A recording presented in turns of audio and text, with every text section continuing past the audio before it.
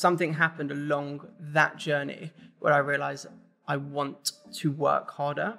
I want to understand what it looks like to kind of be obsessed with academia and actually do well. I knew that I wanted to be successful. I knew that I wanted to work hard. At the time, I just didn't really know how to do it. Hey guys, welcome back to the Back Yourself Show. This is our first one back in the studio. Don't worry, it's all COVID safe.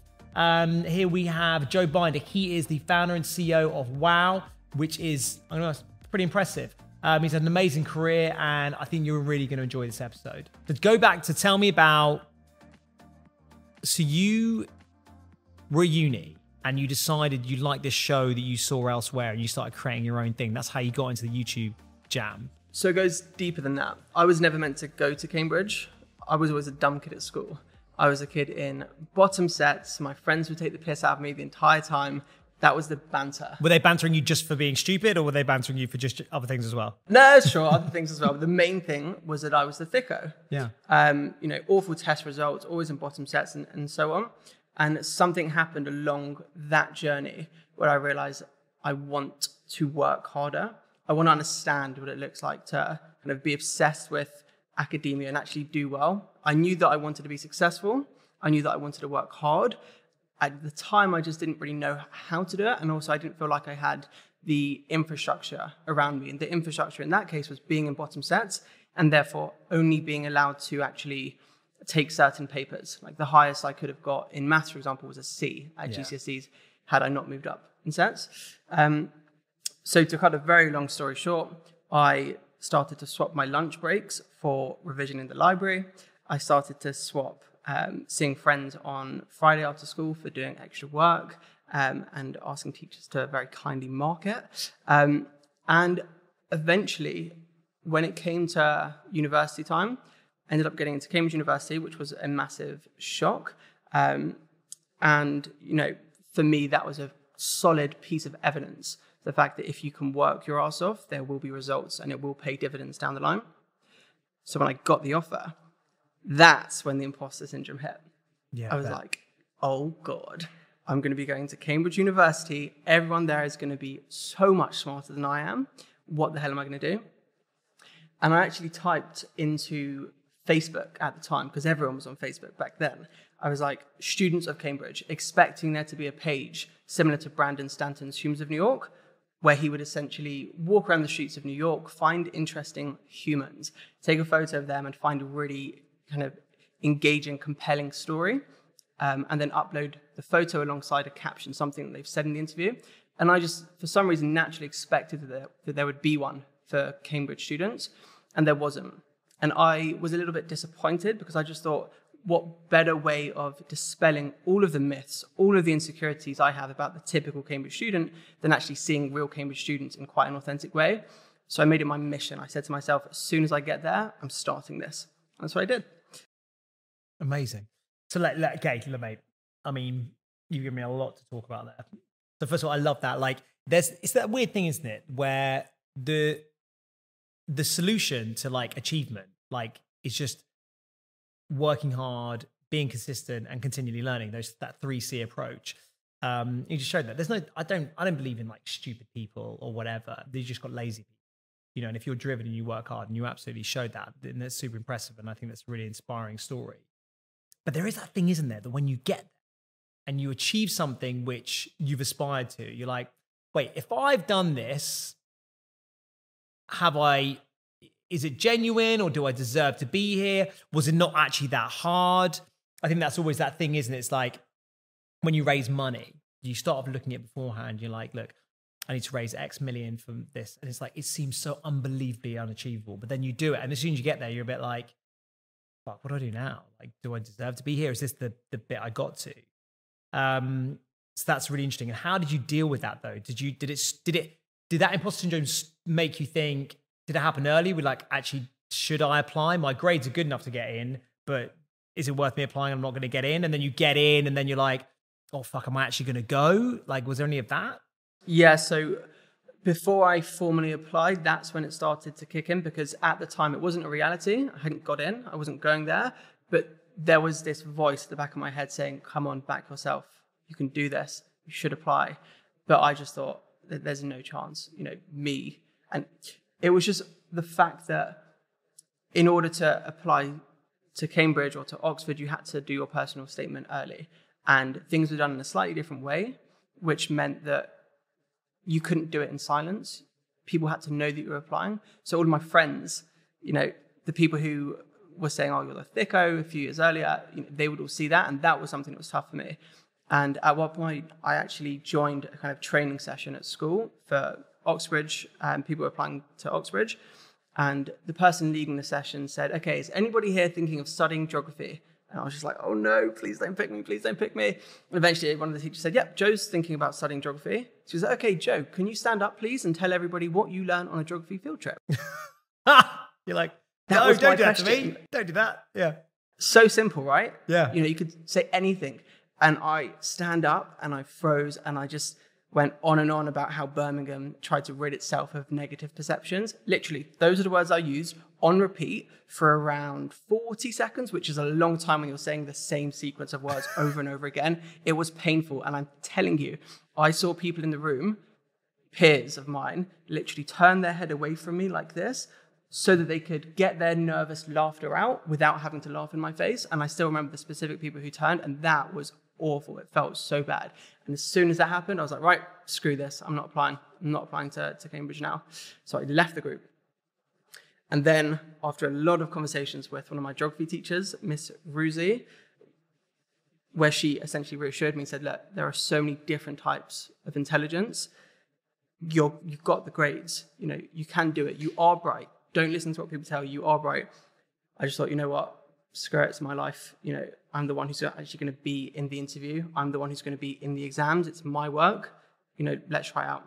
And yeah, that was the end of that. That's where the imposter syndrome kind of started. And then, of course, it was there when I got there as well. I love that. Other people don't control your destiny, right? You do. And I think taking that, this is super controversial, but I'm going to say it anyway. There is something about getting banter from your mates that drives you to be better.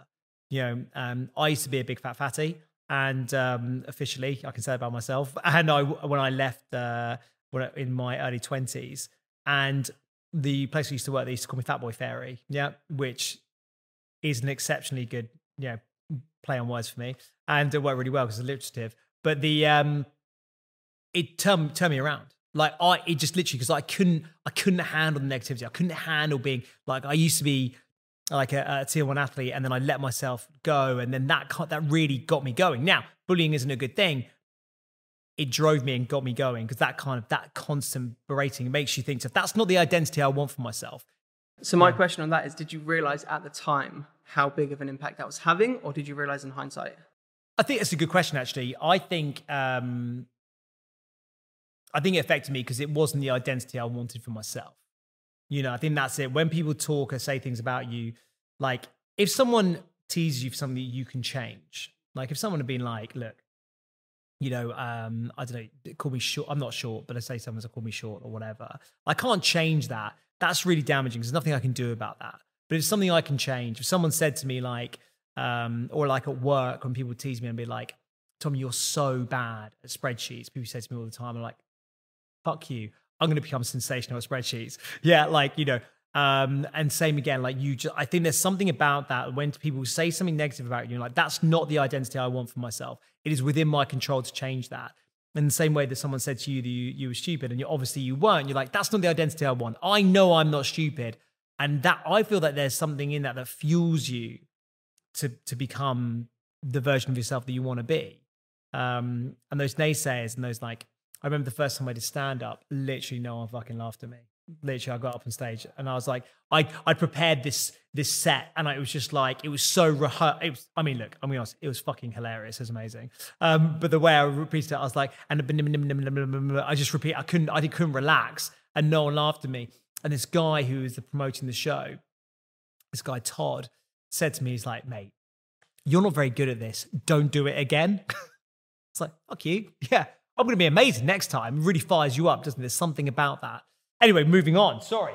So you got into uni. You started this concept, not your idea, someone else's, but I like you've taken someone else's idea and made it better. That's really what startups do. And so that got you into the social media jam, right? What did you do with that? Like, were you thinking at that time, like, I want to turn this into a career, or like, what were the learnings you took from that whilst you were doing the hustle? Yeah, so whilst I was building that, so it started at Cambridge, we had the students of Cambridge, then I had a friend start one at Oxford, and then we had Durham, Bristol, Exeter, and we had it. Did you own it? Were you owning the format? Was it under your banner, or were these just people you gave the idea to? So this was all owned. Right. So we had the logo trademarked, which was an absolute waste of time, but it was nice to go through that process. And yeah, in terms of ownership, I mean, I was admin of the pages and I was selecting the other admins, but that's as far as that got. I was thinking about how I could monetize it at the time, but because the community and the engagement lived on Facebook, I just thought, how can we really monetize this unless we're doing kind of the occasional ad? Like, we can't really monetize it. We don't own the platform. This was my thinking at the time. And so anyway, I decided that for that reason and some other ones, I decided that, this is going to be not for profit. We're going to keep this as it is. And that was essentially the end of that. Never made money out of it. And never truly kind of in my heart wanted to. And then I started a YouTube channel. So at the time... Pause that for a second. Sorry, you're on your first gig there. Like, what was it you think that made it successful? Because, like, what do you think allowed it to grow so much? Because you're a guy who gets audience creation and engagement. What was it about that resonated? What was it that why were they listening? We were creating a real, authentic face for Cambridge students. You didn't need to be an incredible journalist to be featured on the page. You could be anyone at all, and there was something special around that. And I think it was once we started to think about where the views of the page were coming from, where the followers were coming from within the, the collegiate system at Cambridge, we could then get a little bit more targeted. For example, if we knew that the page was more or less unheard of at Girton College, which is quite far out from the centre of Cambridge, I thought, okay, brilliant. So I'll take a trip down to Girton. I'll speak to the captain of the sports team there, because I know that they post on social media the whole time and everyone loves their stuff. And if I can get that person on our page, then people are going to start interacting with that. So it's a little bit of strategy in that respect. But also there were kind of key pillars of social life and almost political life at Cambridge. You had the different papers, you had the Cambridge Union, you had I think it was the ADC, the theatre. And it was really about tapping into those and being kind of important within those circles and getting the people from those circles featured on the page, which then helped us leverage the individual audiences and the communities that those people were building up on their own and bring them over to the page. That was just a start. Yeah. Eventually, I thought, okay, I was actually doing an internship in Berlin at the time at a place called Rocket Internet, which are notorious at like a startup clone factory. And at the time, I was obsessed with Gary Vaynerchuk, and he would always hammer on. What a king. What a king. Yeah. What a king. Yeah. Always hammer on about this idea of the personal brand. And eventually I thought, you know what? I already share everything on my personal Facebook, my personal Instagram, but I'm not really creating any opportunity for scale here. What does that mean there? What does that mean when you say, because I mean, look, we always bang, like we're in the venture game, right? People always banging on about scale, right? So what does that mean? It didn't, and personal, we'll get into the nuts here. So personal brand 101, like you're an expert in it. It's absolutely essential and people don't focus on it enough. We'll come to that later. But when you're saying like, you've got all these things you're doing really well, but let me see you're creating a brand for scale or creating content for scale. What does that mean? So with reference to, Gary Vaynerchuk and, that was the start of my YouTube journey. Yeah. In terms of my personal brand as it was at the time, and it was just a classic reputation. Everyone has a personal brand. Everyone has a reputation, but that is confined by the amount of people that they can meet and make an impression on.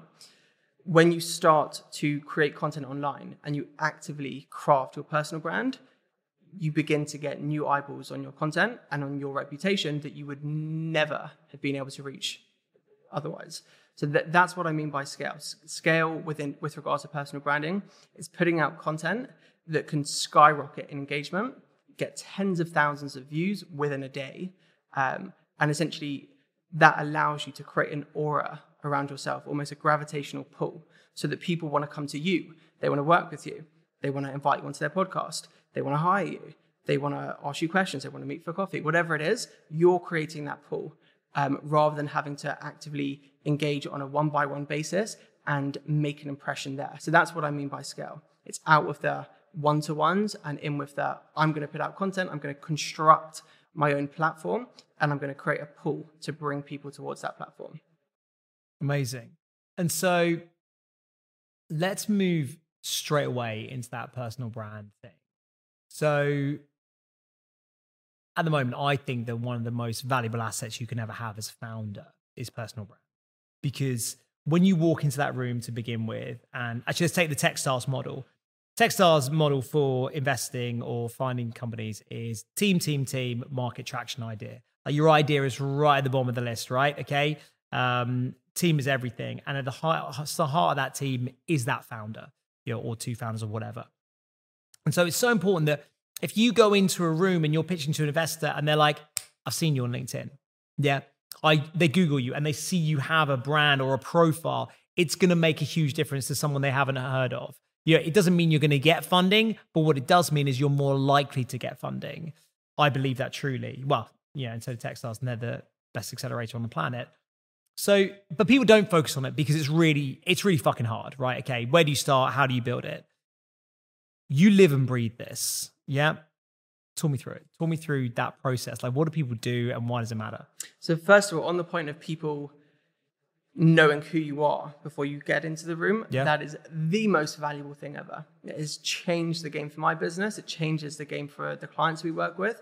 And if we think about one specific example, let's take my personal profile. Let's say you see a post of mine on LinkedIn, see Joe Binder, personal branding for founders and CEOs, and you click onto that, the first thing that hits you right in the face is a photo of me with James Khan from Dragon's Den and me with Tej Lalvani, also from Dragon's Den.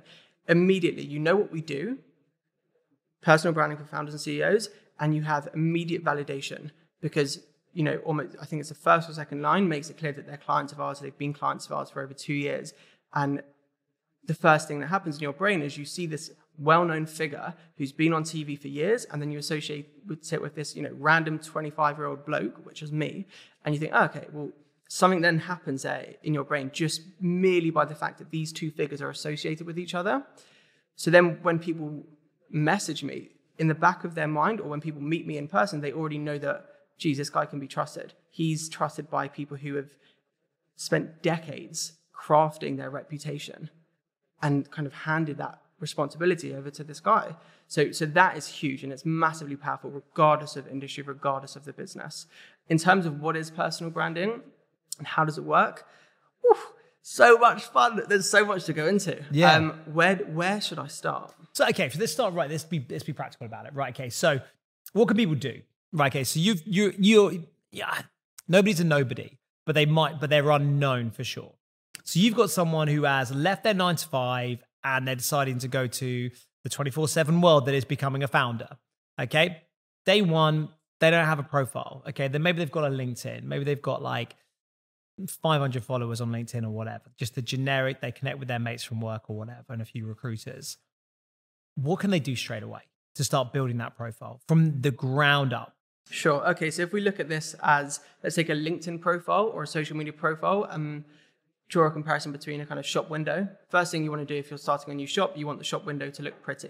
You want to think about the design. You want to think about the different products you have on offer. You want to think about the colors and how welcoming it is. If we think about that with regards to a LinkedIn profile, you want to think about your profile picture. Is this a picture of you clubbing from 3 years ago, which a lot of the time it is? People just grab whatever photo they have because they don't feel they're photogenic. They've never really had any professional photography. So is it that kind of photo, or is this a really clean headshot where you're looking directly into the lens of the camera and you're smiling and perhaps there's a bit of a blurred background behind you so that there's a bit of a pop when people see the photo?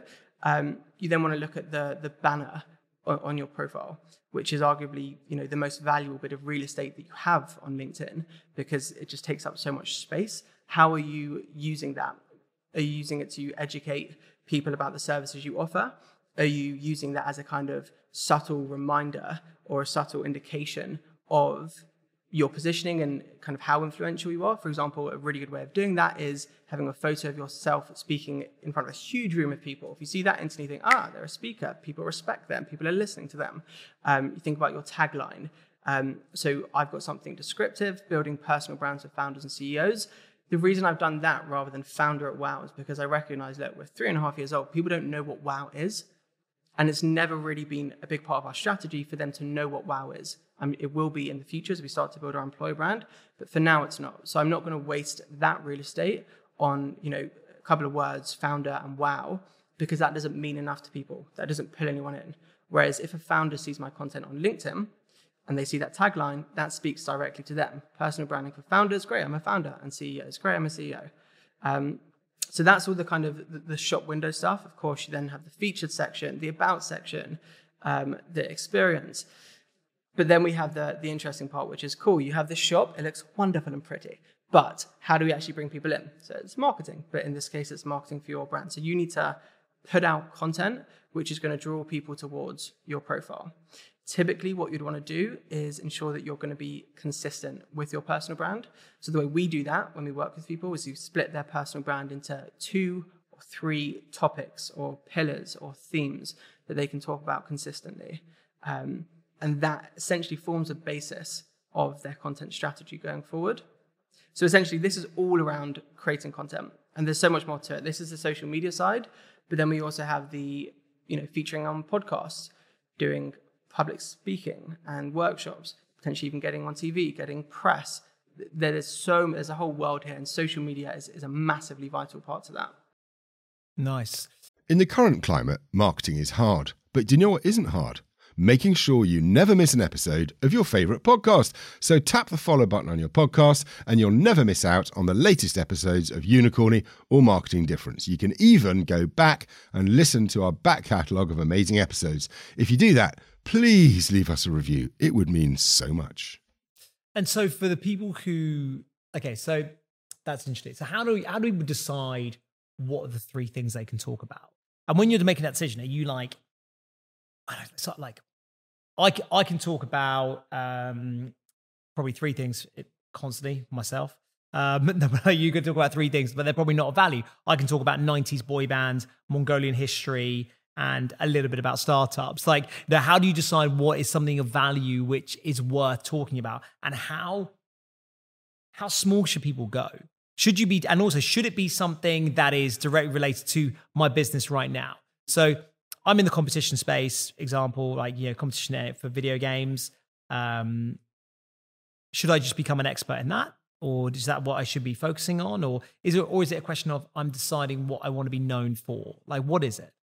Depends where you are at the journey. So if we take somebody who's been on TV, for years as an entrepreneur, they're at a completely different end of the kind of personal branding spectrum. Compare that to somebody who's just starting a business, thinking about raising some money.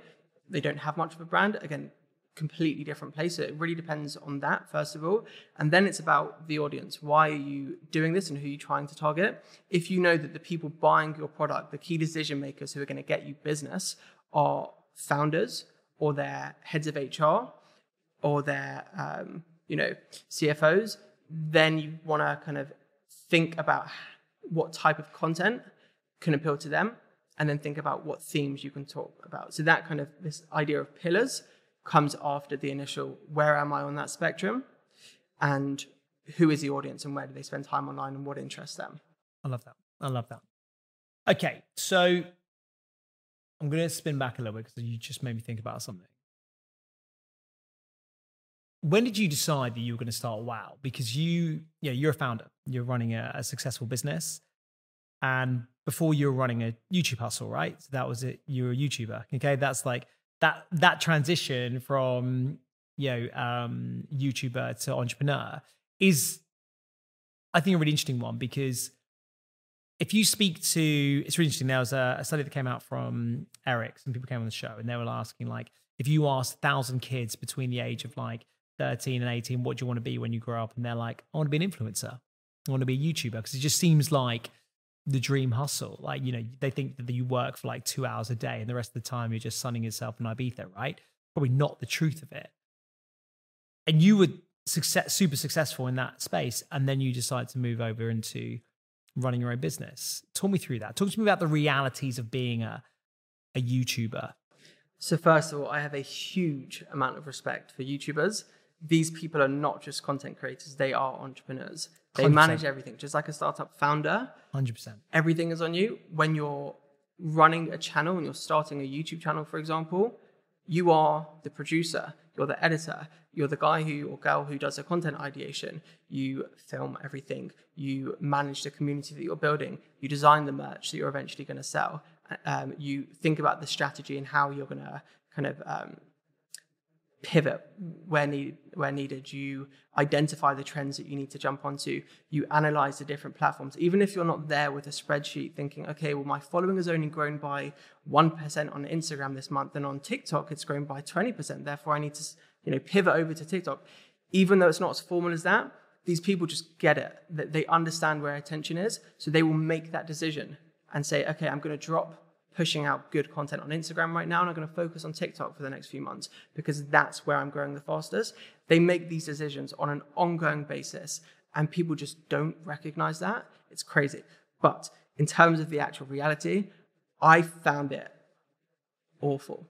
I mean, there were so many things that I loved about it, but there were also some really, really challenging parts. And there were moments when you just had this crippling anxiety about whether or not your audience who are there for you, this is your personality, are going to stay. And when people don't stay, it's so difficult to not take that as a reflection on you being a boring person or not being interesting or fun enough. So I also I can understand, the mental health battles that a lot of YouTubers and influencers face, because sure, sometimes they build their audience around a particular niche, and the content is less about them and more about what they're kind of projecting and commentating on. But for the most part, their personality is always so integral and vital to the success of the channel, which means that when it doesn't go well, there's very little to blame other than your personality and whether or not people are bonding with that. And that's tough. That's really, really tough, right? Do you know what I mean? It's super tough. And yeah, in the startup world as well, it's exactly the same. Like when someone doesn't invest in your business, you're like, what is it? Because I'm shit? Is it, and it's not, but it might not be your personality. It might be that there's 1,000 things it could be, but naturally you're going to think it's you, naturally, right? I 100% get that. So on that though, briefly, but you were hugely successful. You had like 21,000 subscribers, right? Yeah. Again, and this is like a classic thing that somebody, an entrepreneur would say, is like, okay, but who's defining the success? Because I think when the channel was most active, we had 22,000 followers, over 2 million views collectively. But for me, that wasn't 3 million subscribers and millions of views every week. And that's what success was. You defined that as success. Yeah, I mean, I never thought that. Well, actually, I probably did think that my YouTube career failed. But I mean, ultimately, in hindsight, built a big audience, which was great, and I learned a ton. And it was those learnings I was then able to transfer to actually starting a business. And I got the first few clients of WOAW because I was able to say, look at all these videos on YouTube, look at these comments that people are leaving, look at these pages that have been created around the community that we're building. I can build a personal brand. I've done it for myself. Let me do it for you. What were the two things that you learned from there about growing that audience? What were the two things that were the absolutes like, this is really key to making this work? The first thing is the branding and how you package something online. The second thing was creating a movement. So creating a movement. A movement, okay. So on the first thing, I had so many examples where I would record a video, let's say it was a Q&A video, and it'd be 19 minutes long, just me staring directly into the lens of the camera, answering questions. And then I thought, actually, that's too long for one video. I'm going to split it into two. In each segment, I spoke about Cambridge University. I spoke about going on holiday, this one time in Spain. I spoke about a load of other topics. And I remember uploading them in slightly different ways. One was about this time, in Lanzarote, and that was the title, and that was the kind of framing of the thumbnail. The other one was about how I got into Cambridge. I spoke about how I got into Cambridge in both, but one of those videos got 8,000 views after a few weeks. The other one got over 40,000 views. The only difference was the fact that one was branded for somebody who was interested in university in Cambridge, and it was making it easy for them to click onto it. And the other was like, who's interested in, the time I got lost in Spain? It's not really. So that was one thing. And the positioning there is, so many learnings on that one, which can be kind of taken forward into personal branding. all the way down to when you're speaking on a podcast. If that's something you really want to kind of show off and make it seem like it's a big deal, then it's not just great to be featured. It's I'm honoured to have been invited onto this. Sure. And you kind of build that hype for people who don't understand the hype, and you kind of set the scene for them. Whole load of learnings in there. The second thing is on building a movement. A lot of YouTubers will have a name for their community, their following. If you think about how many times Logan Paul will shout the words "Maverick, be a Maverick," whenever he has airtime, that's his people. That's what they want to be. That is massively powerful, because the second you take yourself out of the equation and you allow this kind of community to form around you and this movement, and you give it a name, then everyone can get behind that.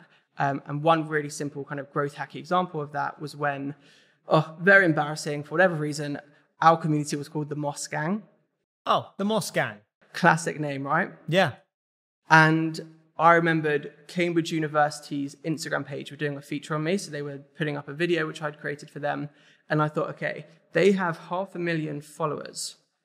If I really want this video that they're posting to reach a lot of people, I've got to be the first person to comment on that. And I've got to make sure loads of other people do. And sure, I can ask 10 friends to comment on it as soon as Cambridge University's Instagram releases a video of me.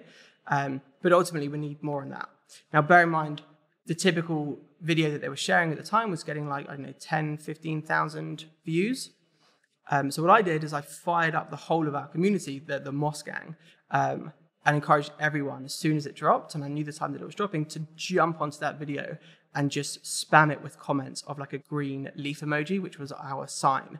And all of a sudden, I wasn't, Joe Binder wasn't asking a favor to the people that followed him. It was the Moss Gang going all guns blazing to promote this video.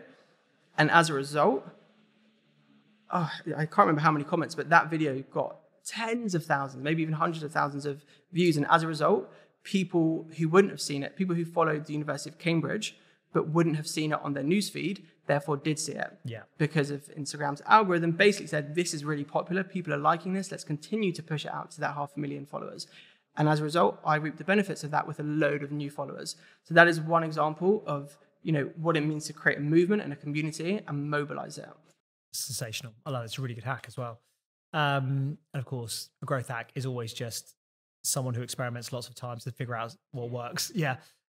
So what made you make the leap? So it wasn't going the way you wanted to, and you're like, but I've taken some learnings from this. I know about the power of building personal brand.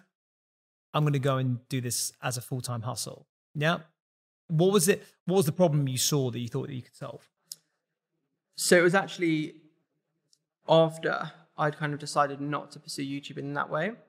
And it was when I was working at a social media startup. I was there for 5.5 months. I don't talk about this often, but I'm more than happy to talk about it. 5.5 months until the company essentially ran out of money. But whilst I was there, I saw that there was one client who was paying, a good amount of money for individual content for her LinkedIn. And I understood the purpose of why we were doing it, but the model was broken. I was writing the content. I'm not a writer. I'm not a copywriter. I'm not very good at writing. And my colleague, who's an editor, he was also writing the content. It made no sense. And I was thinking about the salaries that we were being paid to write this content on behalf of somebody else. It just didn't work. And she wasn't getting results. And, there was so much more that was happening that was going wrong. I thought, if there was a proper system behind this, this could be brilliant. And that woman who's paying that amount of money every month would be making that all back in no time. And then when it came to making a decision to start my own business after that, I thought, I've got some credentials now for myself in terms of building up an audience. I have a rough idea, a very basic idea of what the internals of a business looks like. Not a good idea. I was only there for a few months. I thought, I was a kid at school who used to sell, headphones from China and BlackBerry phone cases and sweets. I've always been interested in entrepreneurship. First job was when I was 10 at a garden center. I've wanted this for so long. Now is the time. So I started WOAW.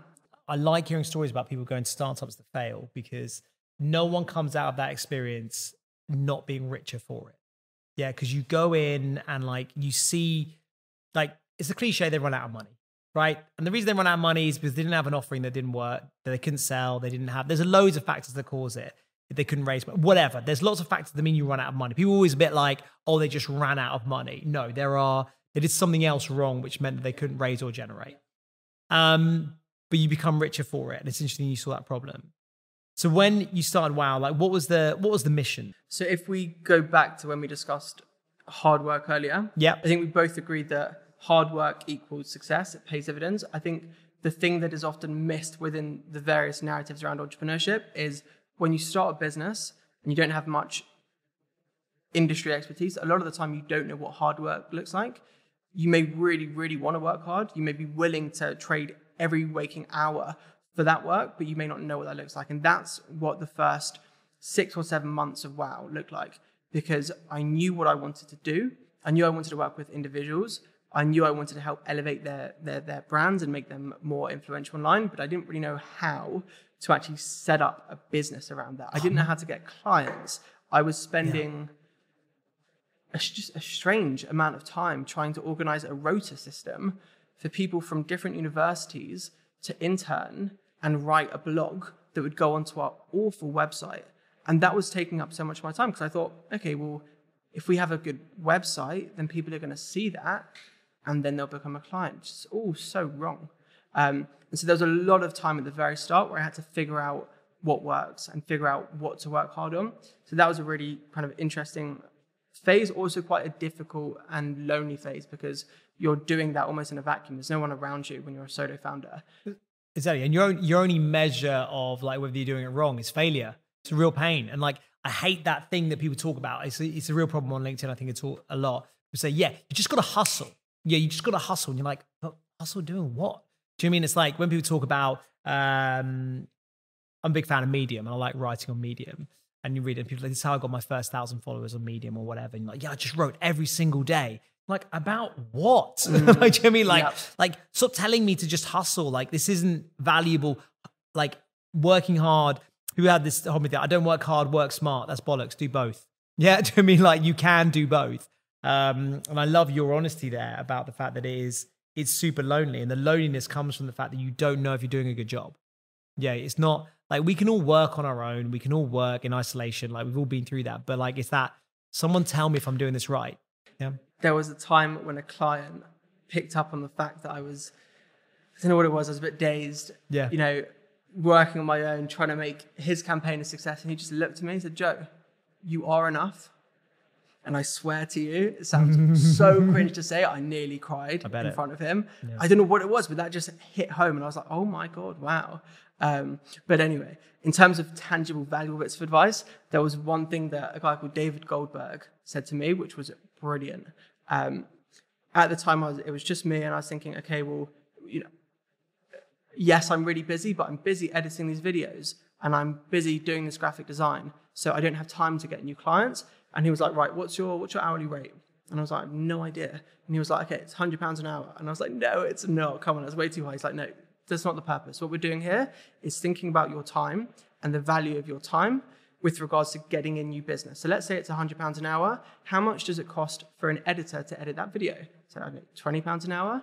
And it takes you how long? It takes 2 hours. I'm like, okay, great. Now compare those two numbers.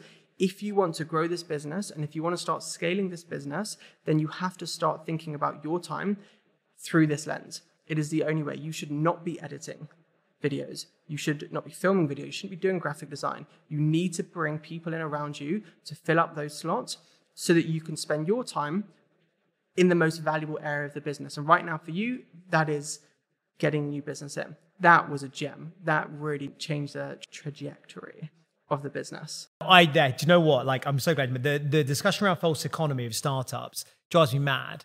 You know, like, I, at the beginning, was spending so much time doing stuff that it's just process. It's just process. I wasn't adding any value to this. Anybody on the planet could do that. Not anyone on the planet can go and hire people. Not anyone on the planet can inspire someone to spend money with you. Not anyone on the planet can choose the vision of your business. Yeah, or go and win new business. So that's what you should be doing. If that's that metric, it's you. If people are like, oh, I'm saving money, I'm hustling, I'm bootstrapping, you're not. You're actually slowing down the growth of your business and you're costing yourself more money in the long term. Okay. we're getting to the end of the show, running out of time here, which is a shame because I'm enjoying this. I've got 2 questions for you. One, how the fuck did you win clients the size of James Caan and Tej Lavani when you are only 2 years into this hustle? How does that happen? How do you get such tier 1 clients so early on? So James Caan became a client, I think it was month 7. All right, hustle, humble brag.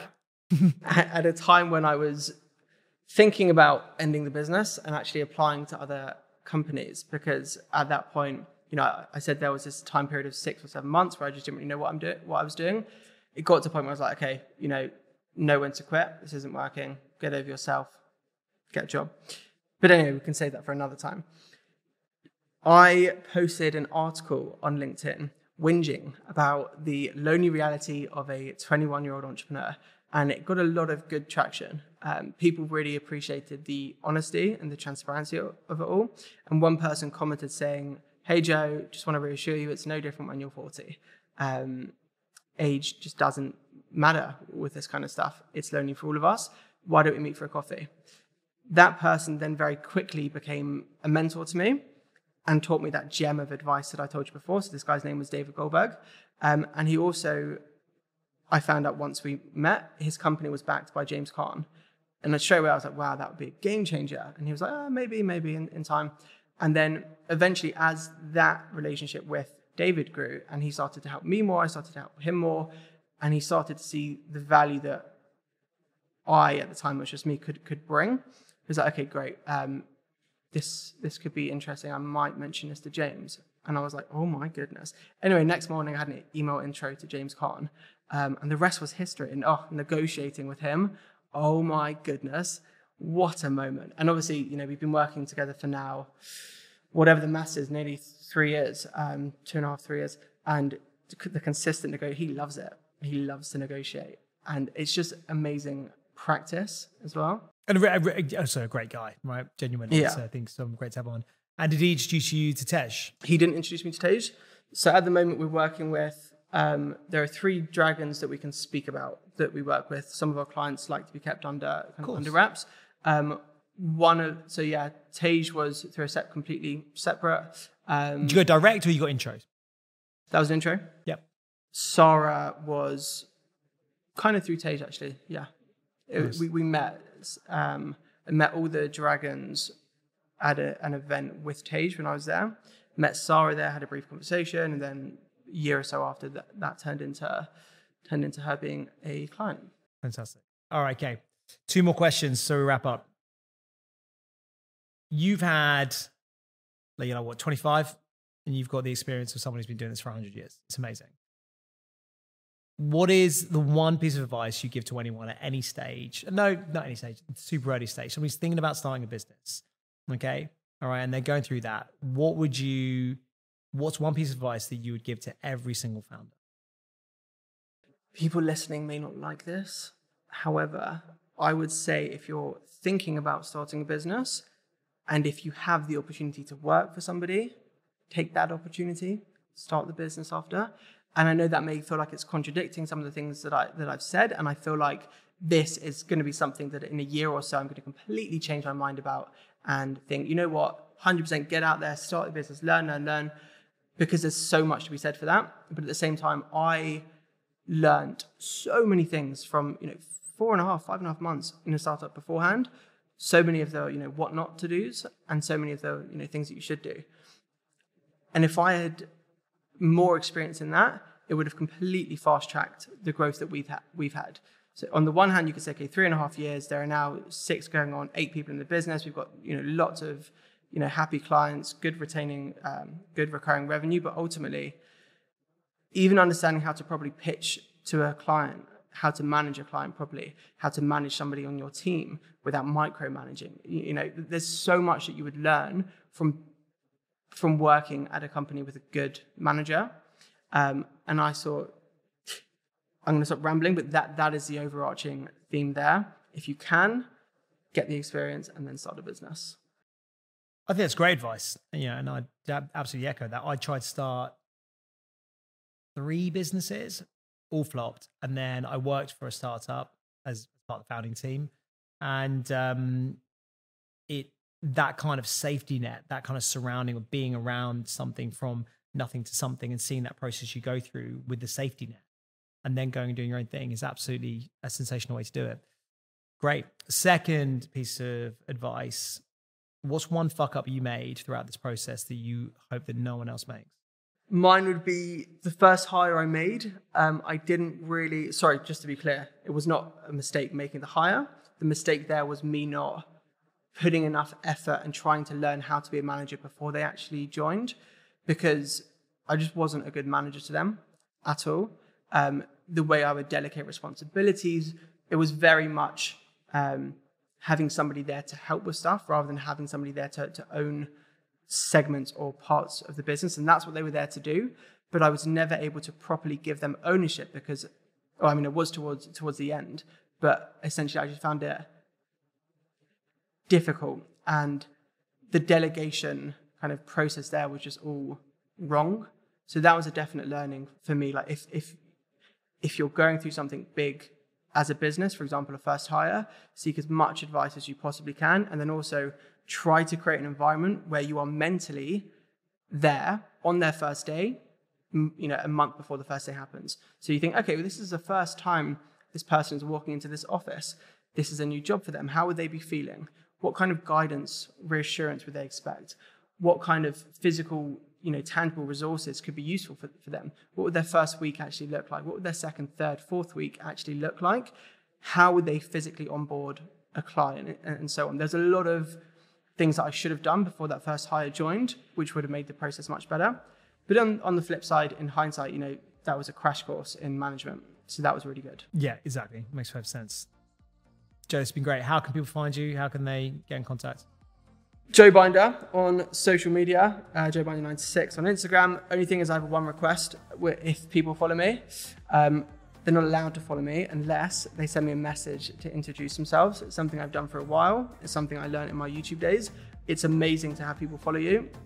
But as more people follow you, you start to kind of lose the face of the people who are actually there, who are actually following along with your content. So what I love is when people send me a message to say, hey, this is my name, this is where I'm from. Even as something as simple as that, I heard you on the podcast, etc.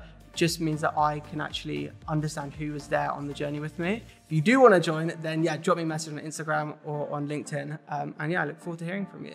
Cool. All right, great. Thanks so much for coming on. It's been great. Thank you so much for having me. It's been wonderful.